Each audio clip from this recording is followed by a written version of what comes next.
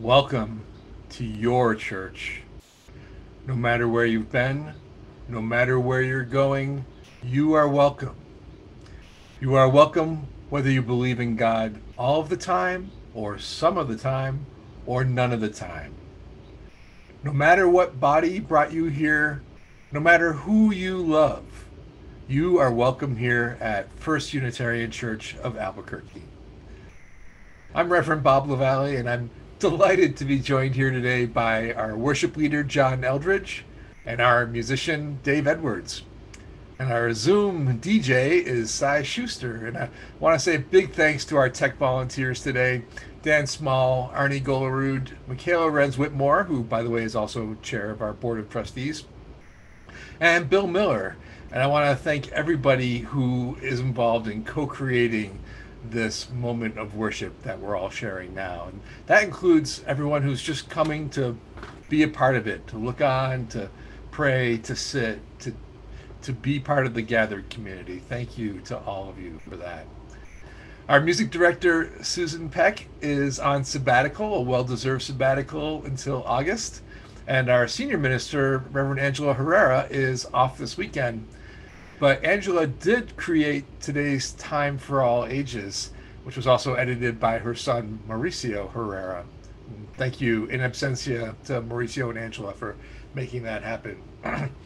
If this is your first or second time with us and you're comfortable with it, we'd love you to put your name and location in the chat so we can say hello and just see that you're here. We'll go ahead and do that. And in the meantime, John has an announcement for us. Good morning. Great to be with you again. Yes, we have one announcement.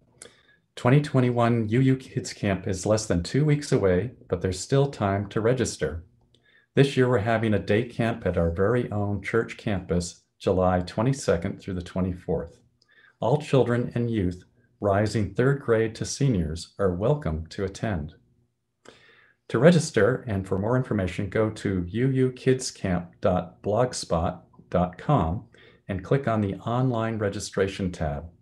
Then on the 22nd, bring your medical info and pickup sheets, and that's it. Let the good times roll. You can email Alana Rodriguez with any questions. As we light our congregational chalice with these words from James Baldwin, please feel free to light your own chalice. Any real change implies the breakup of the world as one has known it, the loss of all that gave one identity, the end of safety. Only when a person is able, without bitterness or self-pity, to surrender a privilege that they have long possessed, that they are set free for higher dreams, for greater privileges.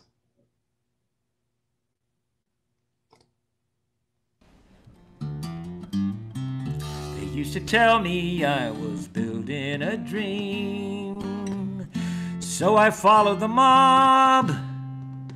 If there was earth to plow or guns to bear, I was right there out on the job.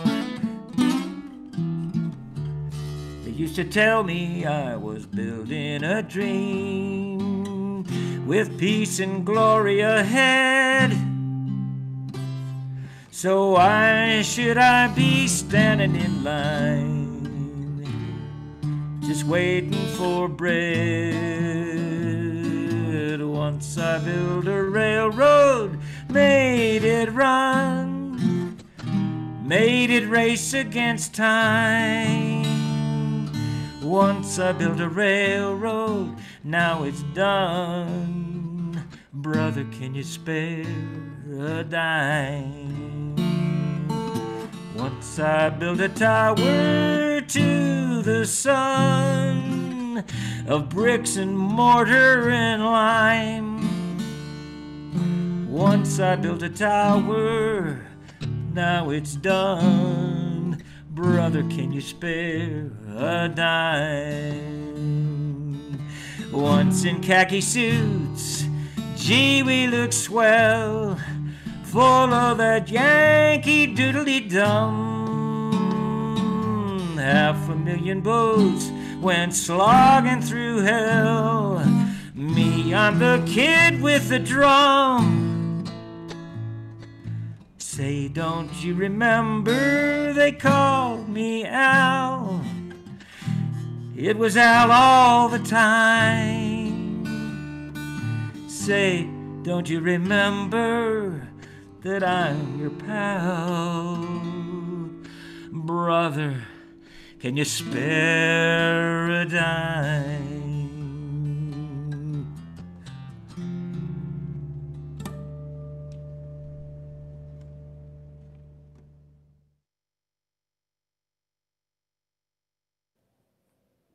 We are Unitarian Universalists. We are a people of faith with open minds, loving hearts, and helping hands.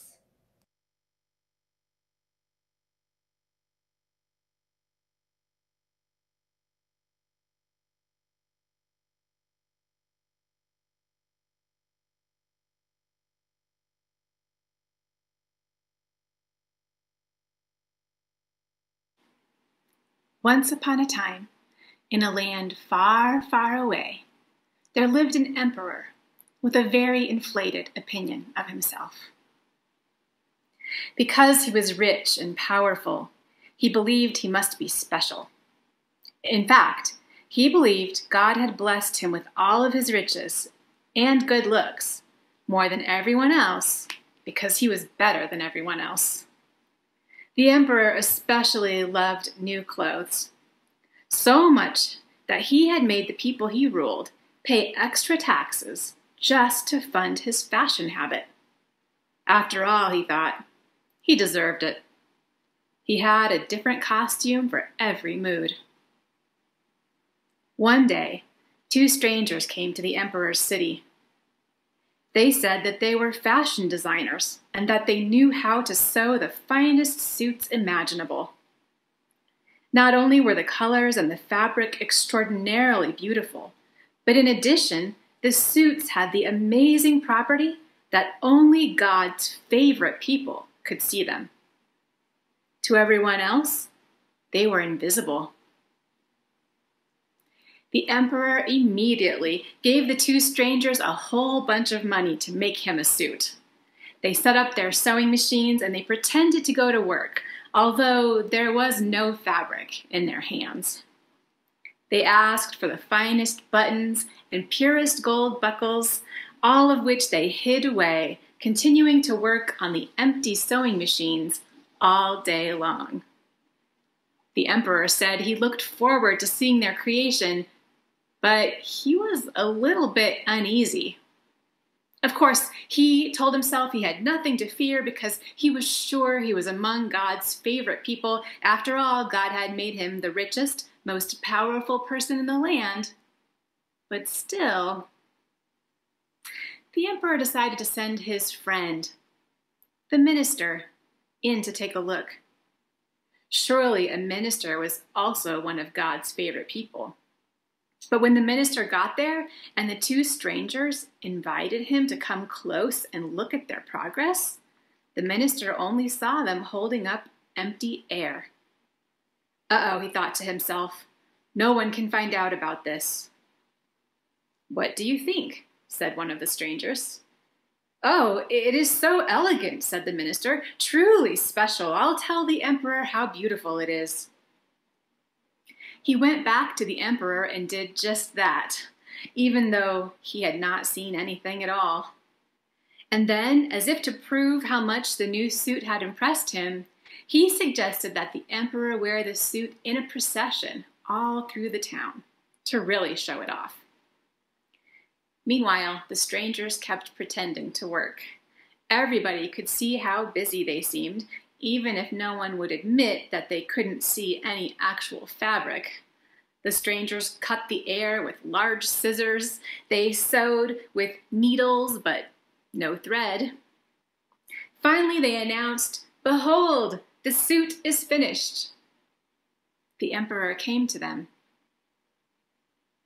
One stranger raised their arms as though they were holding something, while the other said, "Look at these pants. Here is the jacket and a matching tie. They are as light as spider webs. You might think you didn't have a thing on, but that's the good thing about them." "Oh, yes," said the emperor, but he couldn't see a thing, for nothing was really there. They offered to put the new suit on him right there in front of a large mirror. The emperor took off his clothes, and the strangers pretended to dress him piece by piece with the new ones that were to be fitted. The emperor came out and looked into the mirror. What do you think he saw? "Goodness, they suit you so well. What a perfect fit," the strangers said. "Yes, I'm ready for my procession," said the emperor. "Don't they look stunning?" And he turned once more to look in the mirror, because it had to appear as though he were admiring himself in all his glory. The emperor walked through the streets of town in the procession, and all the people in the street secretly gasped, because they saw him with no clothing at all. But to their neighbors they said, "Wow, the emperor's new clothes are wonderful." And their neighbors replied, "Really? We have never seen anything like it." No one wanted to admit that they couldn't see them because they wanted to be thought of as God's favorite people. All except for one person, a young girl. She knew what the emperor thought, that he was so rich and powerful because he was God's favorite, but she didn't buy it. It was obvious that the emperor had inherited a lot of money from his parents, who had also inherited their wealth.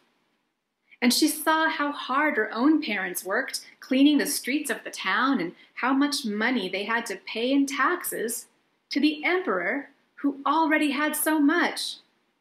The townspeople went along with this because it seemed impossible to change. It looked to her like this was why he was so rich and powerful, nothing else. The girl trusted the evidence in front of her, so she said what no one else would. "The emperor is naked." The crowd fell silent. No one saw the strangers with their bags of money and buttons and gold buckles slip out the back. All eyes were on the emperor, who was frozen. He quickly regained his composure and began to walk confidently again as though nothing had happened, but it was too late. The people, who used to believe that they were poorer than the emperor because God liked him more, had already seen too much. The end.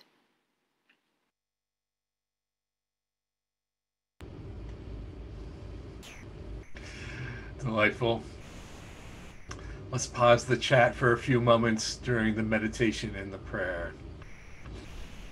Last week, as we did our meditation, I invited folks to turn on their cameras and move into gallery mode. And I invite you to do that again for this meditation as well. Or if you're more comfortable with your camera off, that's fine too. But do consider that seeing each other's faces is a kind of prayer. Let's prepare to meditate just for a moment here. So find a comfortable seat. Feel the places where your body is supported. Perhaps your feet are on the ground. Perhaps your hands are resting someplace comfortable. Let's take an inhale and bring our shoulders up to our ears. And exhale, soften down. We'll do that 2 more times. Inhale up. Exhale down. One last softening.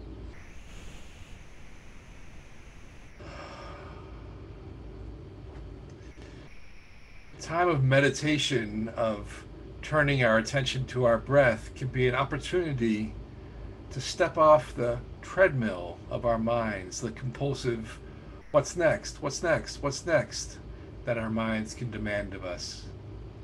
We can let go of that focus on the future and stay, perhaps for a moment, in the present and be content with what we have. In that spirit, we'll sit in sacred silence for 2 minutes.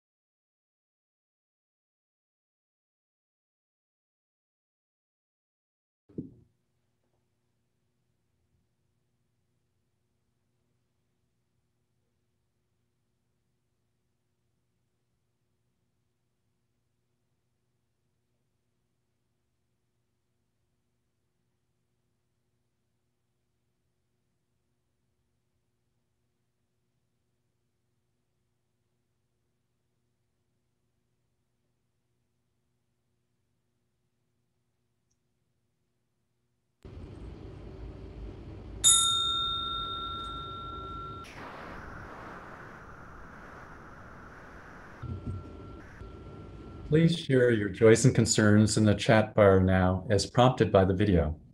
If you cannot share in the chat bar today for any reason, we still want to hear from you. Contact us at caring@uuabq.org.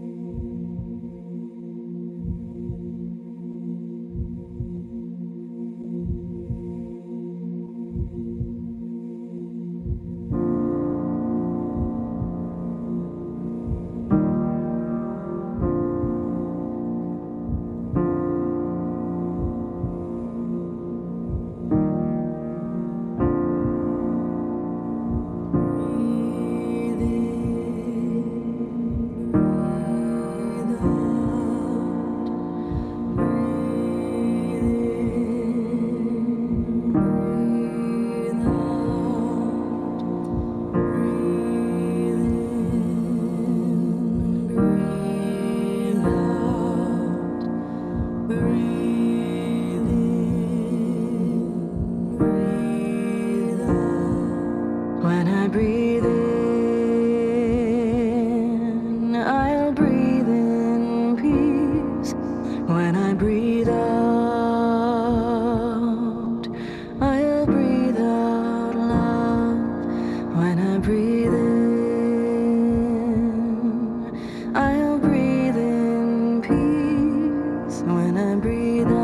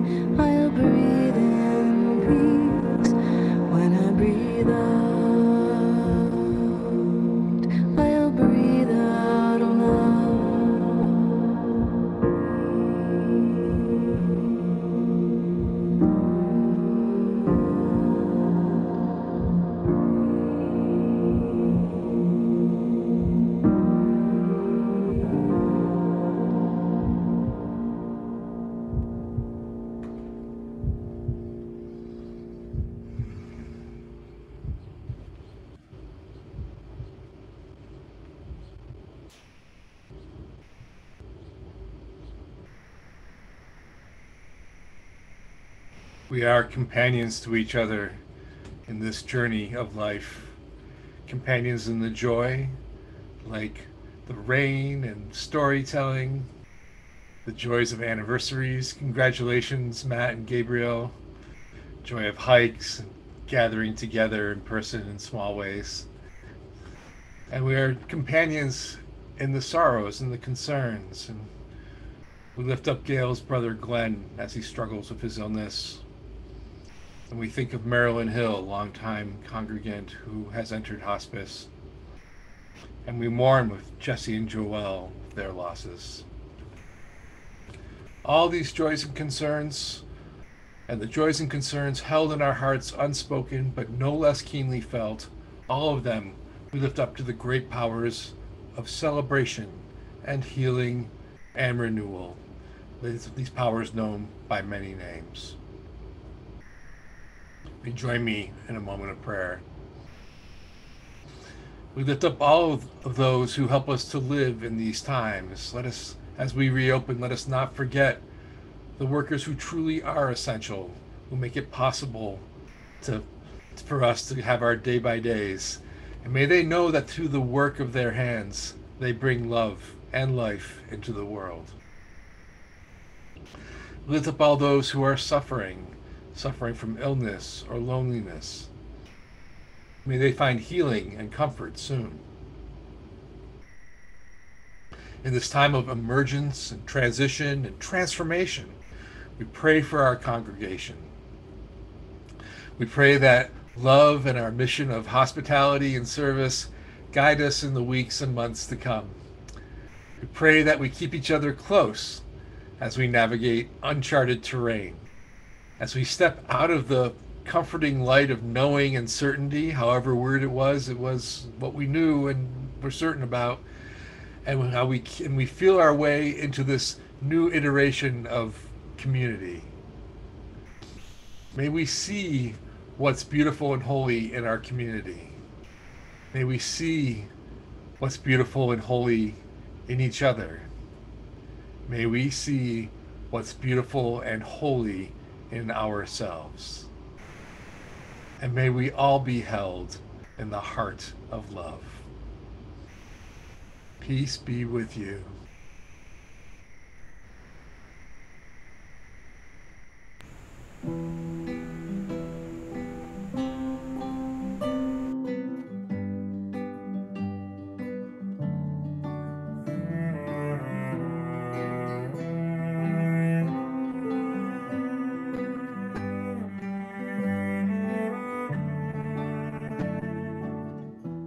Hoy acepto seguirte, dejar viejas certezas atrás, arriesgar mis verdades, abrazar la inquietud, ir más allá. Tus brazos extendidos marcan el horizonte al final. Encuentro tu mirada, escapo del temor que me ancla en mi barca. Pero dudo y espero que el viento sople menos, que el sol alumbre más.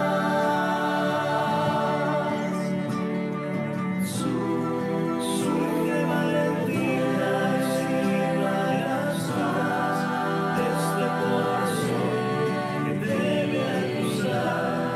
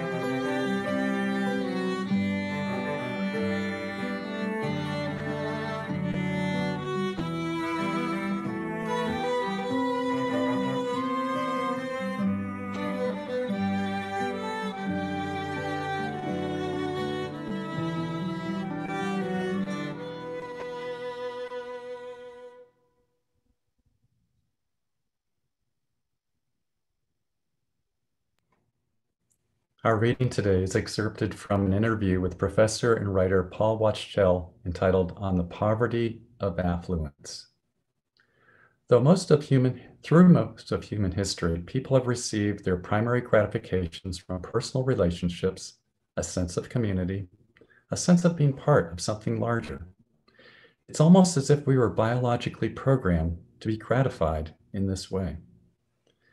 The present emphasis on seeking gratification through material goods is relatively new.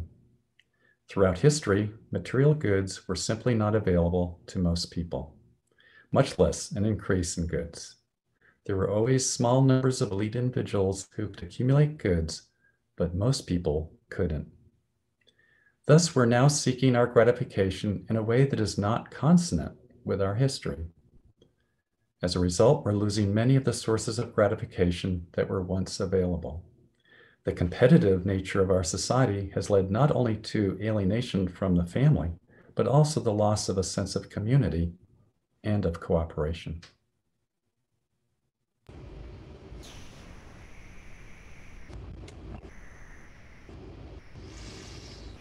There's a wonderful book. It's a true story.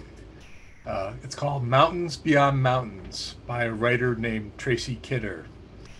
And Kidder writes about a man named Paul Farmer, who's a doctor from Boston who founded a healthcare organization called Partners in Health.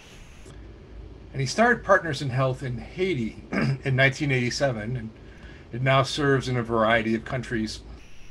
And in the book, Kidder follows Farmer around Haiti for months, and he sees the most devastating poverty, and he sees how Dr. Farmer is struggling to shovel against the tide of huge systems of generational trauma and poverty and colonization and exploitation, extraction. At one point in the book, Farmer goes to Paris to meet with potential funders, and Kidder goes along. And they're riding a taxi through Paris. Everywhere they look are magnificent buildings, statues carved from marble. It's extravagant gardens. If you've been there, you know what I'm talking about. And they're stunned into silence for a while. And then Dr. Farmer says, it would be easy to say, wow, we're in a different world. But that would be wrong. We're in the exact same world as Haiti right now, because it was the exploitation of Haiti by the French that created the excessive wealth that made all these buildings possible. It's one world. We live in a system that has a long history of extracting value from the vulnerable and accumulating amazing wealth in the hands of a few. It's an old story, and the extremes of it seem to ebb and flow. I think we're in a moment of extreme extraction now, the kind of new Gilded Age. All of this is to say we're all living in one world. We're all weathering the same storm, but a few of us have very nice boats, a couple of us, and most of us don't, and a whole lot of us are clinging to the side of the lifeboat. The evidence that capitalism is broken, is all around us as we emerge during the pandemic. From the pandemic, we saw it during the pandemic as well too. The richest among us grow richer, while real wages and wealth stagnate for the rest of us. The richest among us don't pay taxes. Many folks don't expect to do better than their parents did. These are facts. But what I see changing is the willingness of people to accept this status quo. I see anger at businesses with practices that make climate change worse, not better. I see outrage at healthcare being attached to unemployment, to employment, pardon me. It's unemployment that causes the loss of healthcare just when you need it most. And I'm really intrigued by the moment we're in right now as businesses open up and find that some folks are no longer wanting to work for them under the old incentives, the old conditions. And I love that folks are insisting on receiving a living wage and predictable hours and a baseline of respect. And can I admit to, this is not very ministerial of me, I gotta admit, but I have to admit to enjoying a little bit the outrage of business owners who put up signs saying no one wants to work. Because, I think most folks love to work. Most folks love being part of a greater effort to make something happen. Most folks love the feeling of doing a job well. It feels innate with us. What most folks don't love is the feeling of being taken advantage of. They don't love working more than full-time and not being able to afford a place to live. They don't love working for 40 years and not being able to retire with some dignity and comfort. Under this late-stage capitalism we're in, for too long, businesses have gotten a pass. The ability of a business to exist has become some kind of right, some kind of higher good that trumps every other consideration. But I'm here today to say that if a business has a financial model that doesn't include paying its workers a living wage, then that business shouldn't exist. That's a business of a broken model and an exploitive model. I'm reminded of Sister Simone Campbell, and she's one of the nuns on the bus. You've probably heard of those who travel around advocating for a more just and caring world, and they talk a lot about economics and how this system works, And as a side story, actually, at one point recently, just in the last 5 years or so, she was investigated by Pope Benedict for her communist views. I think sometimes you can learn a lot about somebody by who they annoy. Anyways, Sister Simone talks about business models that don't pay employees enough to live, like, say, Walmart. And this means that these employees have to get additional support from the government, like food stamps. And this means that some corporations are relying on the government to subsidize their operations, whether the government wants to or not. It's part of an exploitive business model. And I need to name a really awkward truth. This church does not yet pay a living wage to all its employees. We're doing better every year. We certainly do better than Walmart. And I'm hoping that we can fix this with the next budget. But we need to own that. We need to own that as a religious community.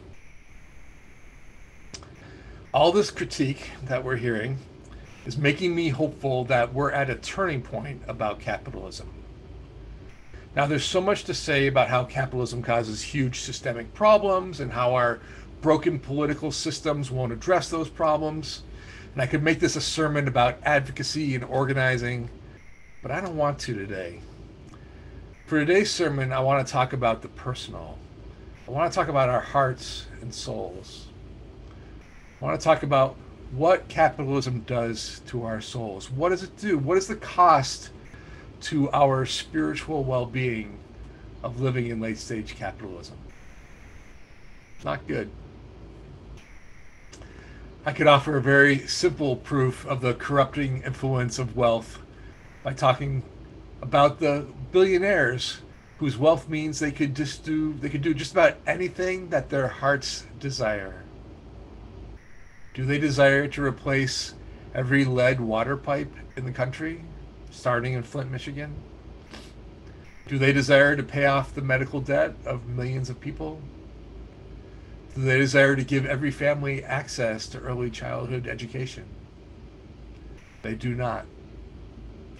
Their heart's desire is to look past all the suffering that is around them on Earth and choose to buy themselves rides in space. If that's not an indictment of extreme wealth, I don't know what is. But I want to talk about the impact on us, the impact of living in this late-stage capitalist world on us mere financial mortals who live from paycheck to paycheck and have debts and try to keep it together. We live in a society that is permeated through and through with the marketplace. The marketplace. And it's just like living in a racist country. There is no avoiding internalizing the ideas that we've been marinating in our whole lives. We've been marinating in these ideas of the whole world as being a marketplace. So first and foremost, living in a capitalist society means that we are bombarded with the idea that our worth is dependent on our ability to participate in the market. Our worth is based on our ability to work for pay, or more to the point, earn money. And of course, higher pay work is more valued than lower paid work. Our worth is based on our ability to acquire the right things, right being dictated by our corporate overlords. Our jobs become our identities. This means that the sacred work of understanding our own meaning and purpose gets perverted and twisted into just finding the right employment and being really good at that job. We're so much more than that, right? We're so much more than that. And for folks like me who grew up upper middle class, it's easy to forget that for folks born into different circumstances, this kind of self-definition through like getting a great job or whatever isn't remotely an option. And for me to assume otherwise is classist. It's classism. You know, our first principle is that everyone has worth, and that has nothing to do with financial worth, nothing to do with dollars and cents. And this idea of productivity as worth can really infect us. I know I have internalized the persistent message that I have to do more to simply be good enough. We have to earn more money. We have to give more money. We have to work more. We have to serve more. I mean, who here lives with a constant internal refrain of, oh, I am so busy? Living in a pervasive market culture can encourage us to develop habits that we don't examine. That idea of having to do more to be worthy is one of those habits. But there's also the unexamined ways that we try to satisfy our spiritual hungers. I am 100% guilty of buying things to make myself feel better. I remember a period of pretty dark depression in my life. I was living in Boston. I was unemployed. I was living on my credit cards. And one day I felt like I was at the breaking point, and I went out and I spent $800 on clothes. Came home with bags and bags of clothes. And the really messed up thing is that for a little while, a few days maybe, it did make me feel better. In market culture, it's really tempting to rely on the empty calories of acquisition, of buying, to address our spiritual aching. Sometimes it's not just material acquisition. Sometimes it's not buying things. It's like social media sets us up for the cycle of craving and satisfaction over and over again as we scroll. Again, I'm looking at myself here too. We scroll and scroll, looking for that ego boost, looking for that affirmation, that endorphin hit, and casting away our precious time on earth. Guilty as charged. Seeking to fill some spiritual hole.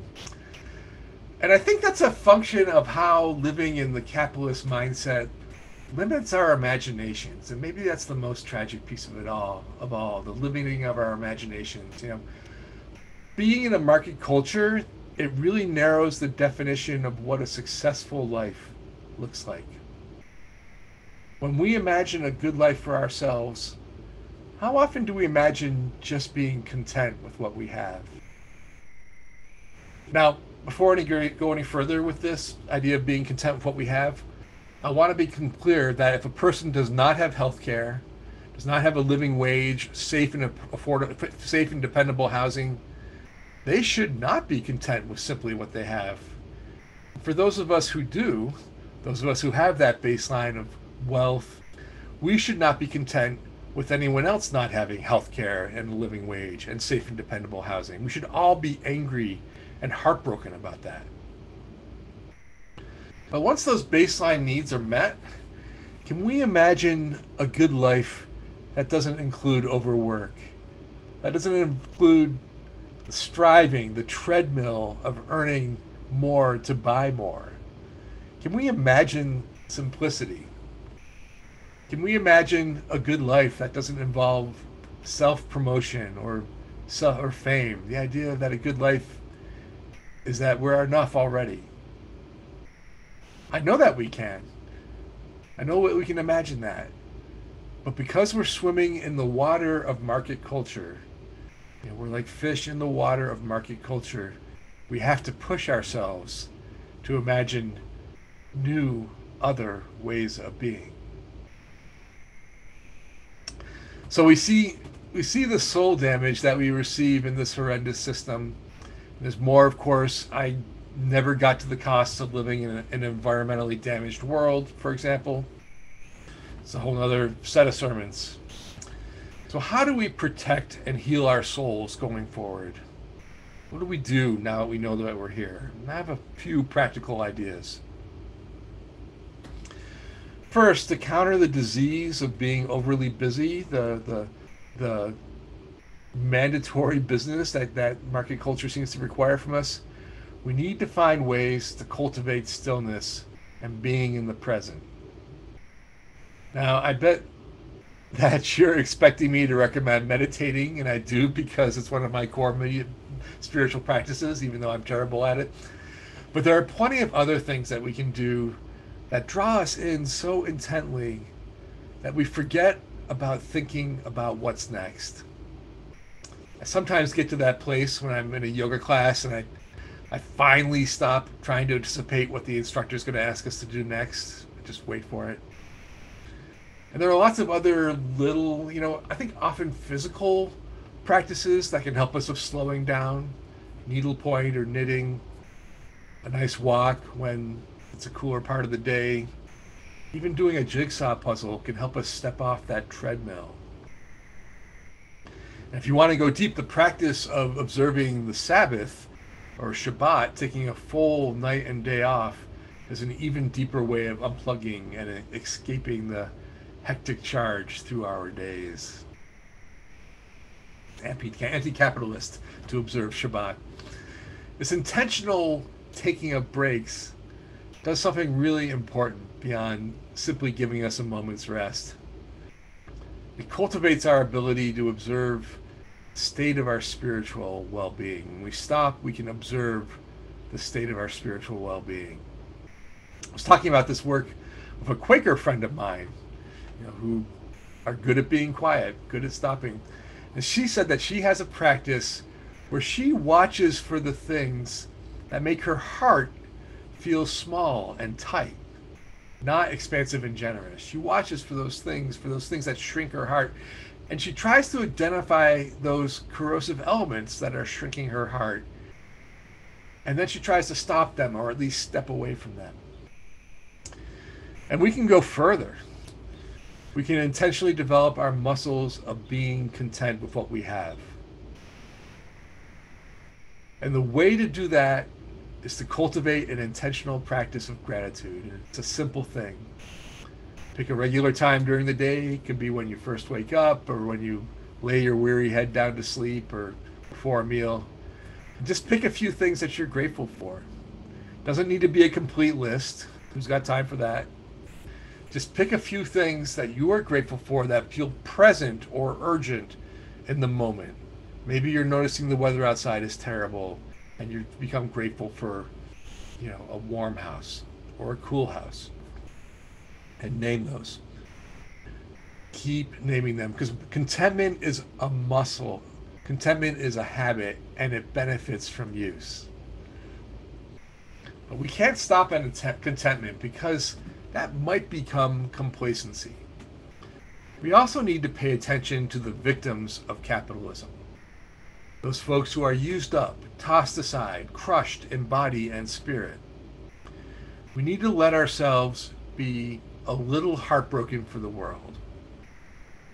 Now, we want to be careful not to do this to the point of total anguish or paralysis, but we do want to do it enough to be heartbroken enough just to keep alive that discomfort that keeps us paying attention. That discomfort can be the grain of sand that becomes the pearl of justice. And we can actively educate ourselves about other ways of imagining an economy. And I think the people of faith should be thinking seriously about Marxism and socialism.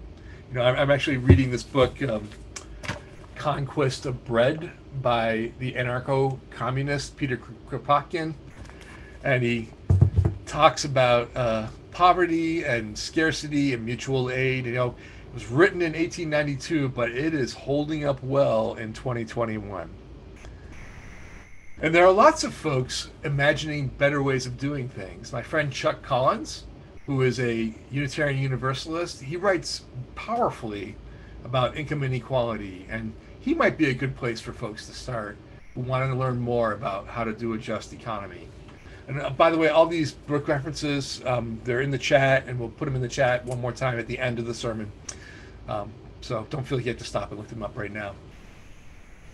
So we've spoken about the practices here that we can do as individuals to counter the rotten effects of being in a consumerist society. There's effects to ourselves, but there's two points I want to make about these practices. First, fixing this system will take a lot more than just some thoughtful individuals making different decisions about where they shop or how they spend their leisure time. Not to take away from that, but it's going to take movements and massive government interventions to change things. And I also don't want to make folks feel like they're personally responsible for changing the entire broken system. We don't have to own it all. We have to live our lives and live with ourselves, and hopefully, be part of a larger thing too that might change things for the better. I think ultimately the work of surviving capitalism and even eventually creating a just economy is going to require that we continue to cultivate compassion.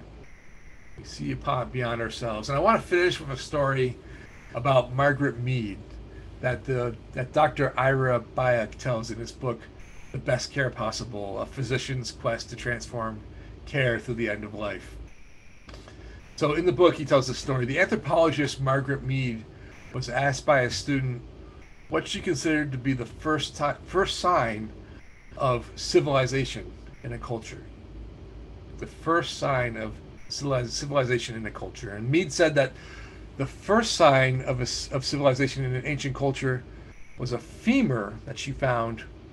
Femur is a thigh bone that had been broken and then healed. And Mead explained that in the animal kingdom, if you break your leg, you die. Can't run from danger, can't get to the river for a drink or hunt for food. At that point, you're just meat for prowling beasts. No animal survives a broken leg long enough for the bone to heal. Now, a broken femur that has healed is evidence that someone has taken the time to stay with the one who fell. They bound up the wound, they carried the person to safety, and they tended the person through recovery. Helping someone else through difficulty is where civilization starts. We are at our best when we serve others. That's the end of the quote. Well, I'm afraid we're still far from that as a society, but I'm praying that we find our way to an economy and a society that is truly civilized. May it be so.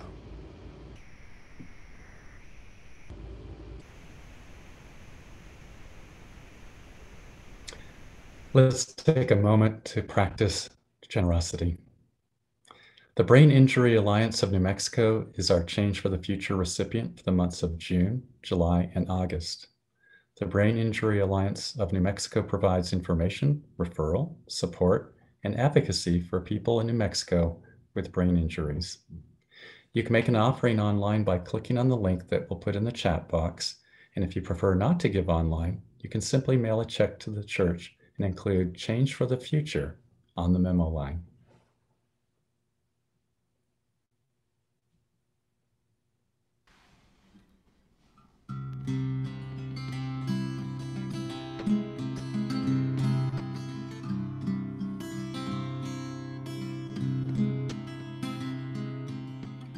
Show me the prison. Show me the jail. Show me the prisoners whose life has gone pale. And I'll show you a young one with so many reasons why there but for fortune go you and I.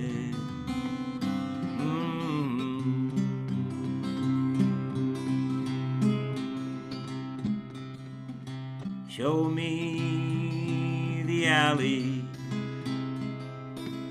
Show me the train.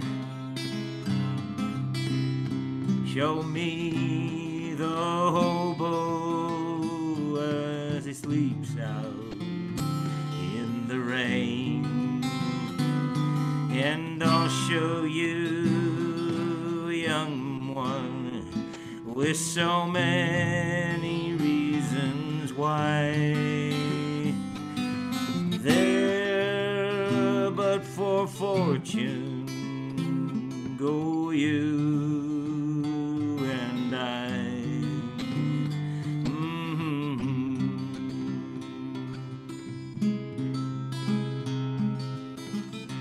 Show me the whiskey stains on the floor. Show me the drunkard as she stumbles out the door. And I'll show you a young one with so many reasons why there but for fortune go you and I.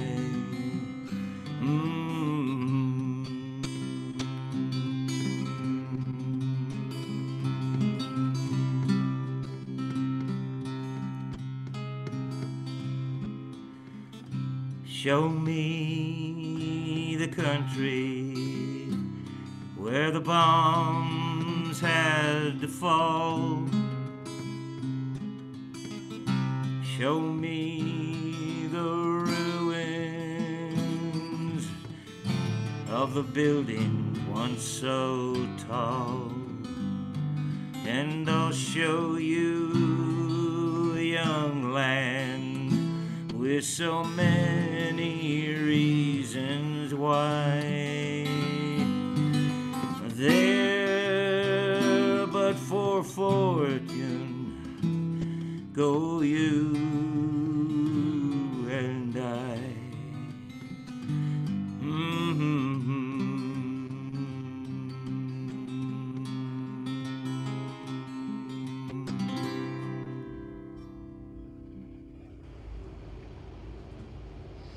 What is generously given is received with gratitude.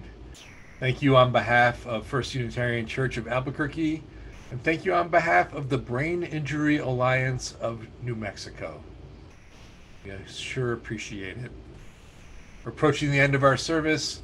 If you'd like to hang out in a virtual kind of coffee hour, it's BYOC, bring your own coffee. Just stay on the Zoom call until the end of the credits, and you'll be placed in a breakout room. And as always, we have a discussion question for you. Your discussion question today, whether with yourself or friends or family, is how do you find contentment with what you have? How do you find contentment with what you have? And that's in the chat. So let's extinguish our candles and chalices. What do you say? May we imagine a new economy where all are valued and all are protected.